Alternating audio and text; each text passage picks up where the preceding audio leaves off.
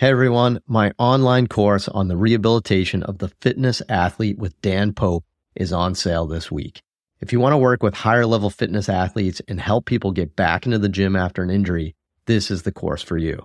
Head to MikeReinold.com/fitathlete to learn more and sign up this week. On this episode of the Ask Mike Reinold Show, we talk about some of the strategies we use to integrate students into our clinical care. The Ask Mike Reinold Show. Helping people feel better, move better, and perform better.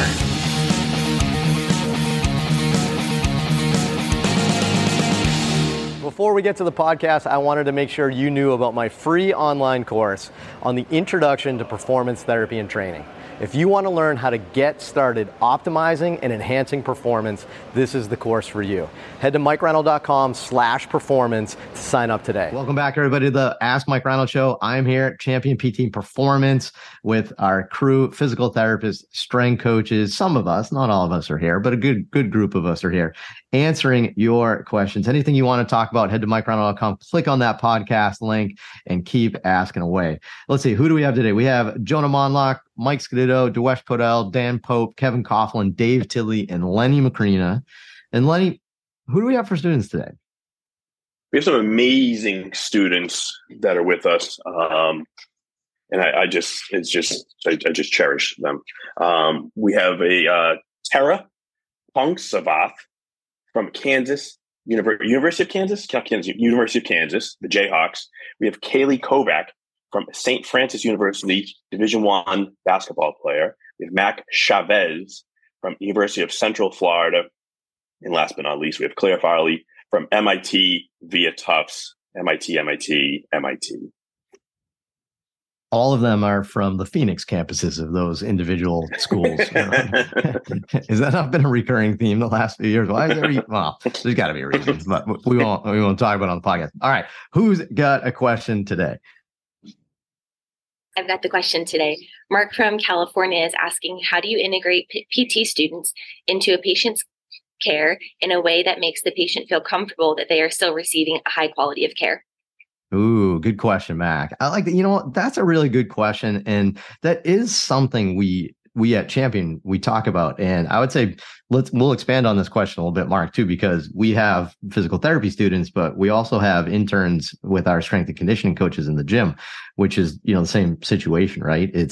And I think what Mark's saying is a dilemma that we all have is like, how do you, couple things, assure quality of care, which I actually think that part's the easiest part. But more importantly is how do you assure that the person in front of you is confident in that quality of care? And I think that's actually the real question here, because we all trust and know that our students and interns are going to do a great job. But that's a good question, Mark. I like it. All right. Who wants to start?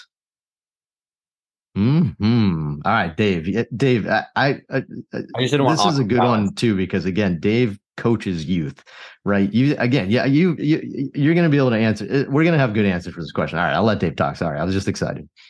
Yeah, I have Mackenzie right now, so I feel like she can call me out if I'm not right here. But I feel like there's a couple things. One is that you have to over-educate the student in advance that like you might just like take some L's where like people come to us particularly out of network, they're paying cash. Like there's going to be some times that you made the nicest, smartest, most wonderful person ever, but the person just literally drove 2 hours with their son or daughter and doesn't want to see a student. And that's totally okay. But that being said, I think whenever we start with the students, and I think Scudetto also does a great job with this, is like trying to get the students educated as fast as possible on like the small treatment-based things that really don't take a lot of like super high-level skills. So doing a little bit of soft tissue stuff or manual work or coaching someone through exercises, right?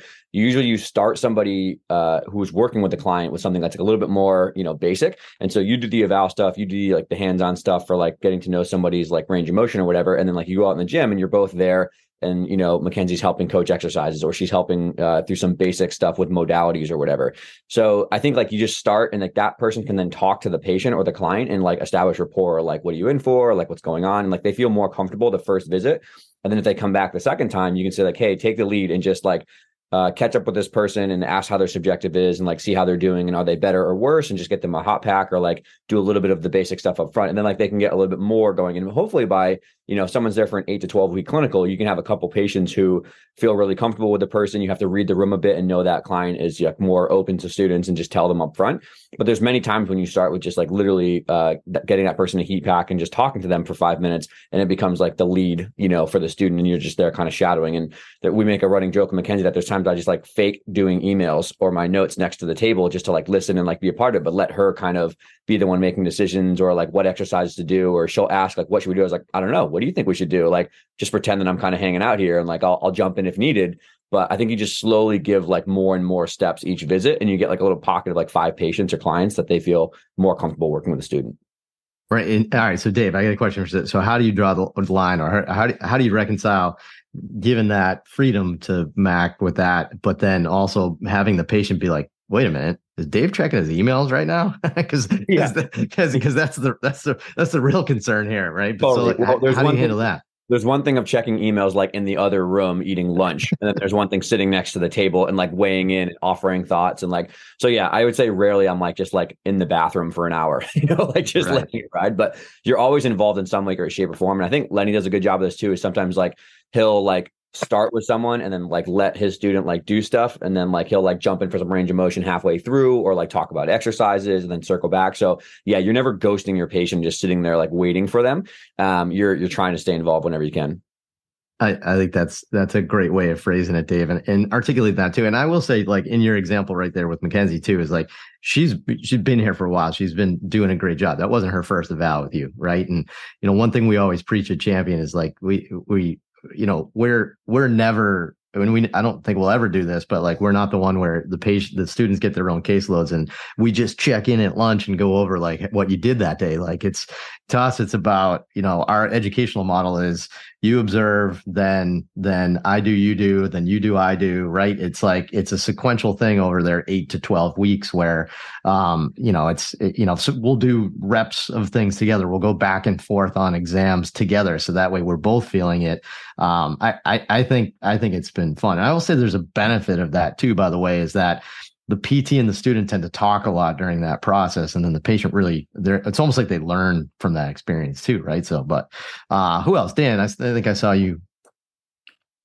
Yeah, for sure. I think one of the big ones, and Dave already talked about this, is you kind of have to choose your patients. And I think Lenny does a really good job of this. And me, I've struggled with this a little bit because I don't see students as frequently. So what ends up happening is that you'll see a patient one-on-one for a large period of time. Then all of a sudden you have a student. And if you're like, all right, student, jump in, do everything I used to do. And that patient's like, oh, I don't know if I like that. And that's not a great experience for that patient, obviously. So I think a lot of it is like you have to set an expectation from the get-go. So when the student comes in and starts seeing some of these patients in the diagnosis, and you're getting an idea of whether or not the patient enjoys this experience or not, you can start to say, okay, yes, I think that the student would be great to work more one-on-one with this patient, but you may have the opposite experience too. At Champion, we get a lot of referrals. They're coming from other patients that are coming from other trainers that are very challenging cases that haven't had success in the past with physical therapy. There's a big expectation they're going to actually see the therapists are coming in for. And sometimes it's really just not the best fit to have the student in there right away. But I think over the course of time, you can start to leak in some experiences with the student, ends up being a bit better.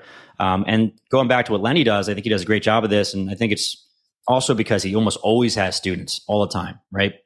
I don't think there's ever a period of time where Lenny doesn't have a student around him, but it's very much baked into the experience at Champion, right? It's like when you come in, you're going to be working with Lenny as well as a lot of the students, and they're going to collaborate and work together. And from the get-go, basically, that is the experience that people have. So they expect that moving forward. And I think it ends up working really, really well. So I think you have to choose the patients where you think is best and probably set up this experience from the get-go so that folks aren't getting inconsistency in care over the course of their time at Champion.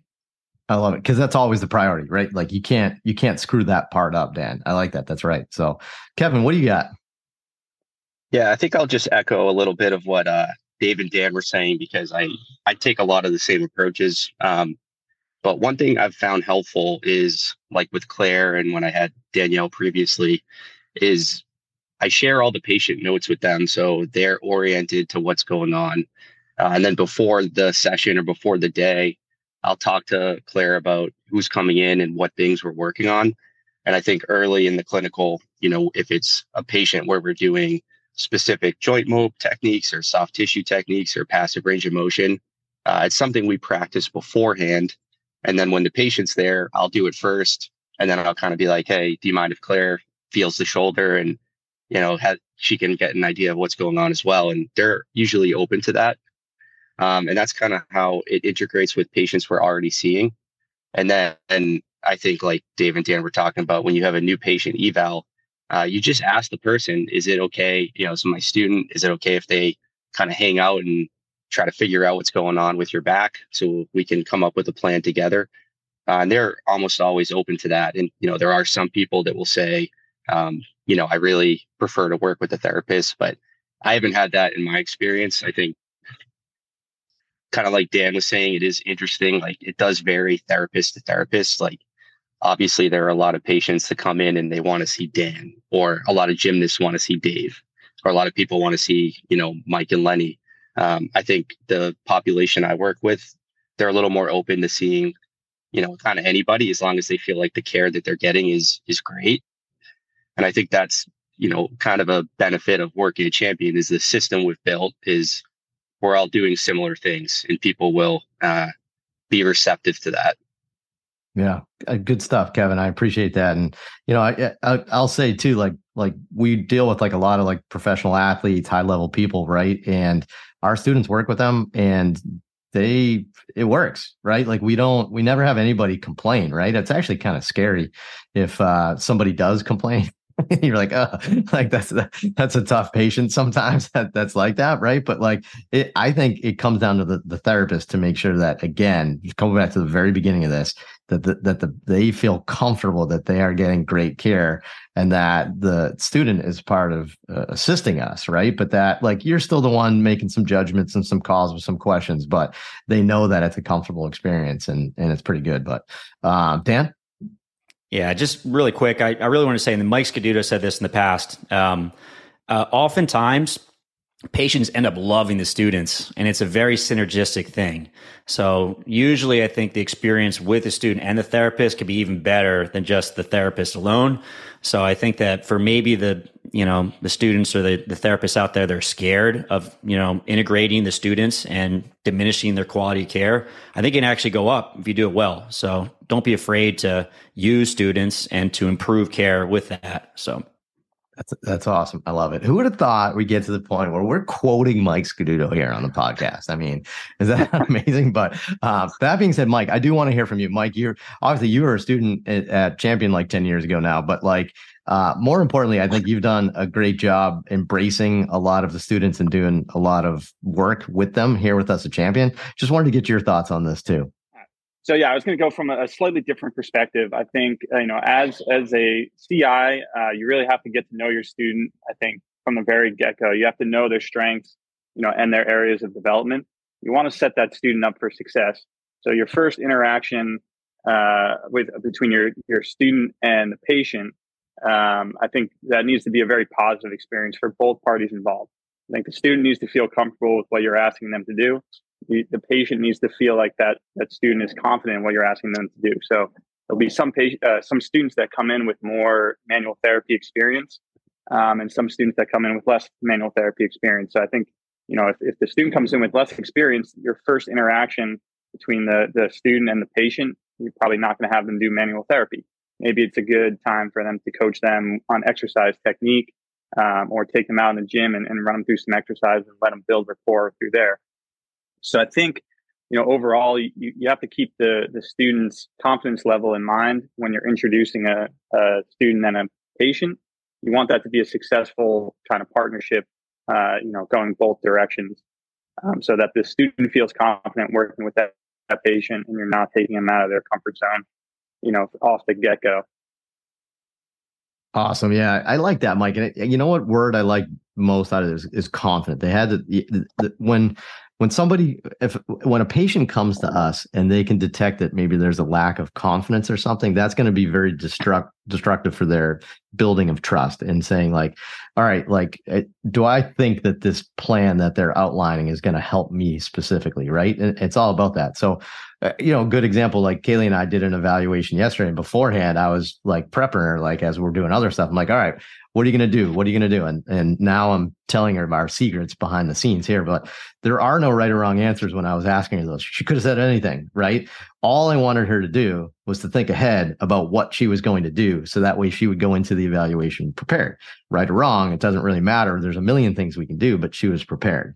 Right. And then I think the other thing too is like anytime that you sense that there's a stall in the process with the students, or like maybe there's a little like you can almost sense that the students like, I don't know where to go next. That's where we have to jump in seamlessly and keep going, but also not steamroll that conversation. You have to, get back on track. But then that's where we always try to say like, okay, what else should we look at? Right. And it's like you give everybody like a moment to take a step back, take a deep breath, and get back on track. Because if we're just standing there and saying, what should we do next? Right. That's not a good experience for that person. So, all right, before we move on, I want to get some comments from Jonah and from Dewesh on this, because we also have strength and conditioning interns. And I think what's really unique with the strength and conditioning interns with us that I think would be a helpful conversation too, is that they come in, and we've had some people like training with us, for example, like for like years, like a decade, right? And all of a sudden there's a new strength intern. So how do you guys handle that? And how do you get that interaction with them to benefit? So Jonah, why don't you start off? I think a big thing I would say with that is that interns can come into it knowing that they're not expected to know everything. They're not the first intern, they're the 12th intern that this client's met. So it's okay to say, I'm not sure on this one, and check in with a coach. And I think that their goal should be building confidence over their 12 weeks or 16 weeks, whatever it is, which they can do that by showing that they're here to learn and that they're here to develop as a coach. So making sure when there is something you don't know, that you don't just pass them along and say, hey, why don't you go ask Dewesh that question, but go along with the client, ask Dewesh the question together, and make it a learning moment for everybody, so that the next time you're asked that same question, now you have a confident answer and you know how to explain that exercise or answer whatever it may be. But just showing that you're in it to learn and to develop along the way can help gain the trust from the clients. Yeah, I like that. And I can definitely see where some of our interns can be intimidated by some of our clients, right? Because they're even like, wow, that client knows how to do a kettlebell swing better than I do, right? So that's daunting for them, right? Dewesh, what do you think? Yeah, what I would add to Jonah is what I usually try to get them to be comfortable with early on is kind of the human and the person aspect of things. Like I always tell every intern group, like it's not okay to call clients dude and man to start initiating conversation. Like go up, learn every person's name. Once you can confidently speak to them via name, you can have conversations, whole conversations. Then you're probably going to start earning that human trust before you start earning the trust as an intern strength conditioning coach that can actually help you with exercise, right? So that's kind of like phase one, first and foremost. Like if you don't know names, don't go attempt to coach them, right? And especially in our semi-private model where like, you're not stuck coaching one person. You could be coaching 20 people in 1 hour, right? So that's super important. And then the other aspect of helping them integrate a little bit is, and I know you guys do this in the PT side too, but teaching them systems early on. Like Jonah said, everyone's going to come in with different skill sets early on.